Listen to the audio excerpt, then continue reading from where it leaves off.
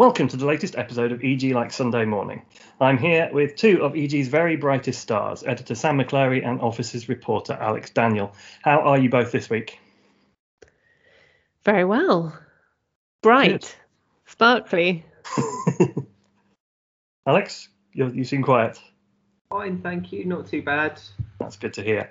Now, regular followers may recall that Sam and Alex appeared together just 2 weeks ago to talk about the Marble Arch Mound. And now with Alex on his third EG LSM tour of duty in a row, it may well be that we return to that happy topic a little bit later on. But first, alas, an even bleaker subject, climate change.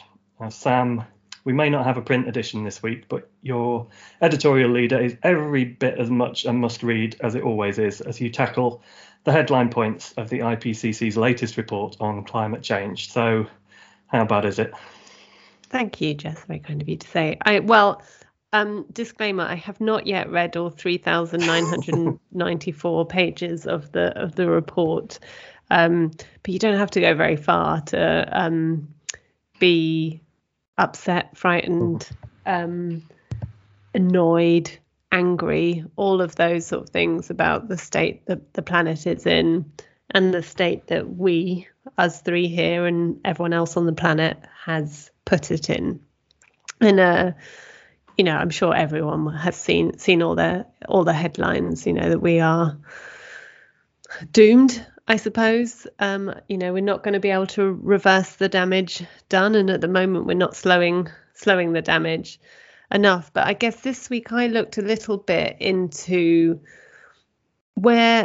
who should shoulder the responsibility, I suppose. I think real estate is doing as good a job as it can on trying to set out how it can do its bit in developing green buildings, utilizing renewable energy, however we solve the embodied carbon problem. And yes, there's a lot of greenwashing out there. There's a lot of commitments to be net zero by 2030 or 2050 or 2040, whatever year they put on it. There is still a lot of offsetting going on, which is not at all good enough. And so real estate does need to do much, much better and be really honest with itself about what it's capable of doing, and not claim to be net zero when it's offsetting, because that is, in my humble opinion, not net zero. We should just be zero carbon anyway. But looking through the report, there is very little mention of the role of real estate or the built environment or property. Where the blame lies is with humans.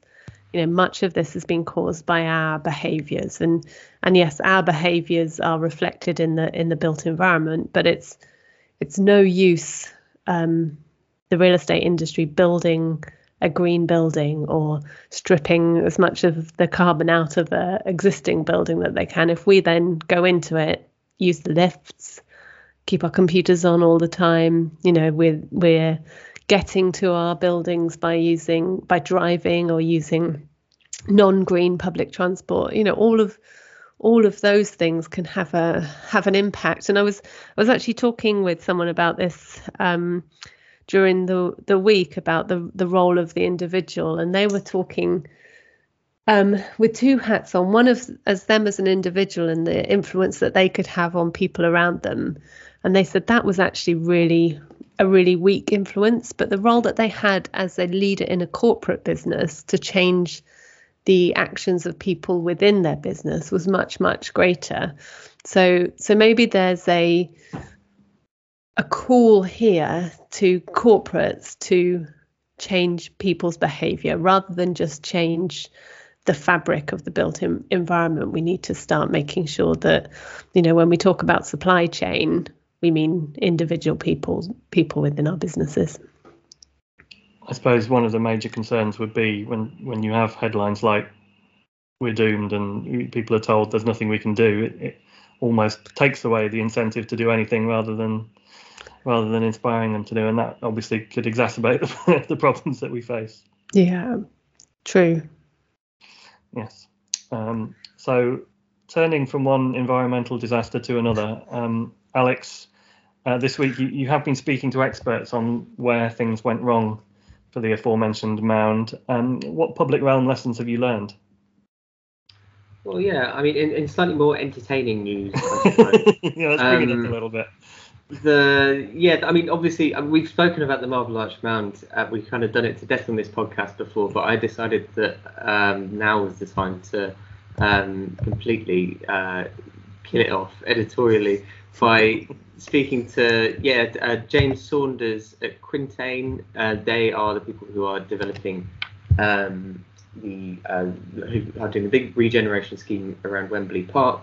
And that includes a hell of a lot of public realm around Wembley Stadium, including sort of reworking the Wembley Way ramp into basically a load of kind of giant stairs and event space / kind of piazza at the bottom. And I also spoke to Adam Scott, who's an architect with Free State, who has spoken about public realm quite a lot on EG podcasts before with Sam.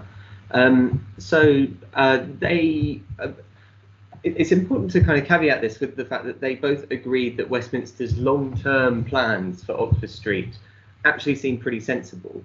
The idea of turning Oxford Circus Junction into a kind of part pedestrianised two piazzas on either side seems like something that will actually create long-term benefits for the area.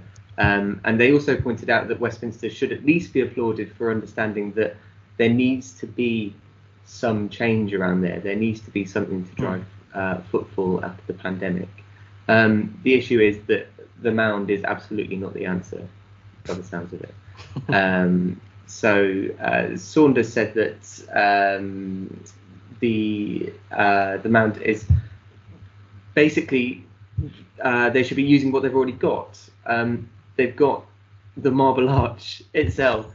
There, kind of iconic part of sort of London's architecture. Really, it used to stand in front of Buckingham Palace. It's been moved there and has since become kind of pretty isolated, and it's actually pretty difficult to access the Marble Arch. And James Saunders suggested that perhaps they could have enhanced their existing assets, made it more accessible, and then maybe use the area around there as an event space, which Adam Scott also talked about. He mentioned that, of all people, Extinction Rebellion had proven that the area around Marble Arch could be a fantastic event space if it was made a bit more accessible. They've had some incredible rallies with kind of people like Massive Attack playing there, and sort of rallies / events.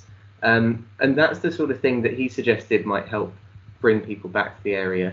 Was something a bit more kind of participatory, programmatic, as opposed to just building a giant structure that you can then pay to walk on. This is also, I suppose, exacerbated by the fact that architectural drawings of the mound didn't seem to take into account that, trees would come into bloom in Hyde Park. So when you get to the top, your supposedly fantastic views are ruined by all the leaves on the trees, whereas the architectural drawings just had kind of winter sort of bare branches, so you could see everything. I mean, it's a bit of a shame how it's all gone, but it was very interesting speaking to the two of them, two people who actually knew what they were talking about, rather than I suppose the sort of the moaning. Well, exactly, the likes of me and you, Jess, just kind of moaning about it endlessly week on week. And finally, we've got some experts to tell us what's actually gone wrong, rather than just we don't like it. I think that point about participatory, if I've said that right, public realm is really important, isn't it? Because I think when I think of really good public realm in London, you automatically turn to King's Cross, don't you? And what Argent have done round there. And I think of the sort of water shooting up, and the fact that you sit along the canal there, and there's always either a big screen showing, I've gone there to watch the tennis before with people, or there's always something there that you can get involved with, and not just it's not sort of a passive use of it. And the kids playing in the water shoots and that sort of thing. It does bring life to an area, which is what public realm is meant to meant to be, isn't it? And yeah, unfortunately, the mound is just horrible. Yeah, it's interesting that Maybe you you say could stick that. Marble Arch on top of the mound and solve a couple of problems in one go, because you improve access to marble. Can you go up Can you go into the Marble Arch? Are there steps inside it?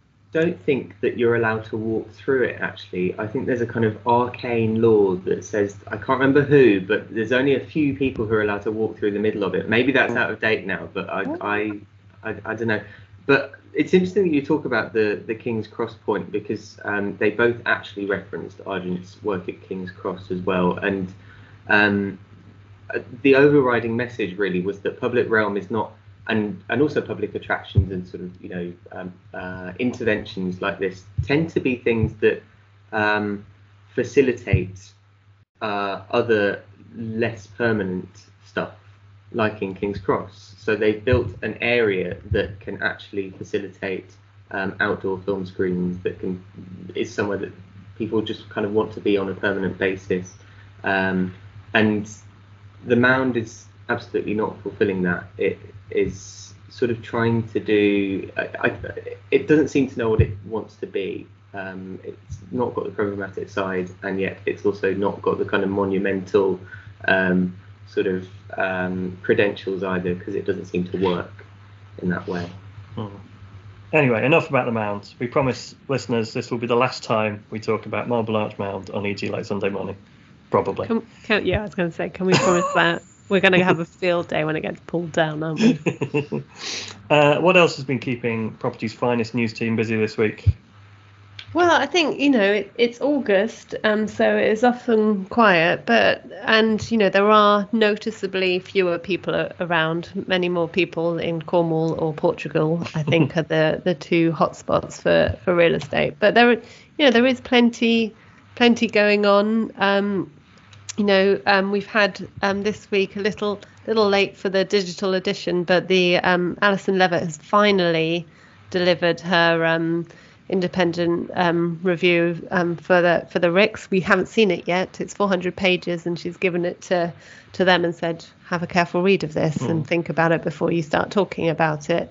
But we're obviously on the hunt for it, so hopefully we'll be able to give people some insights into what that says. She was very she did make the point that she had a lot of passionate responses.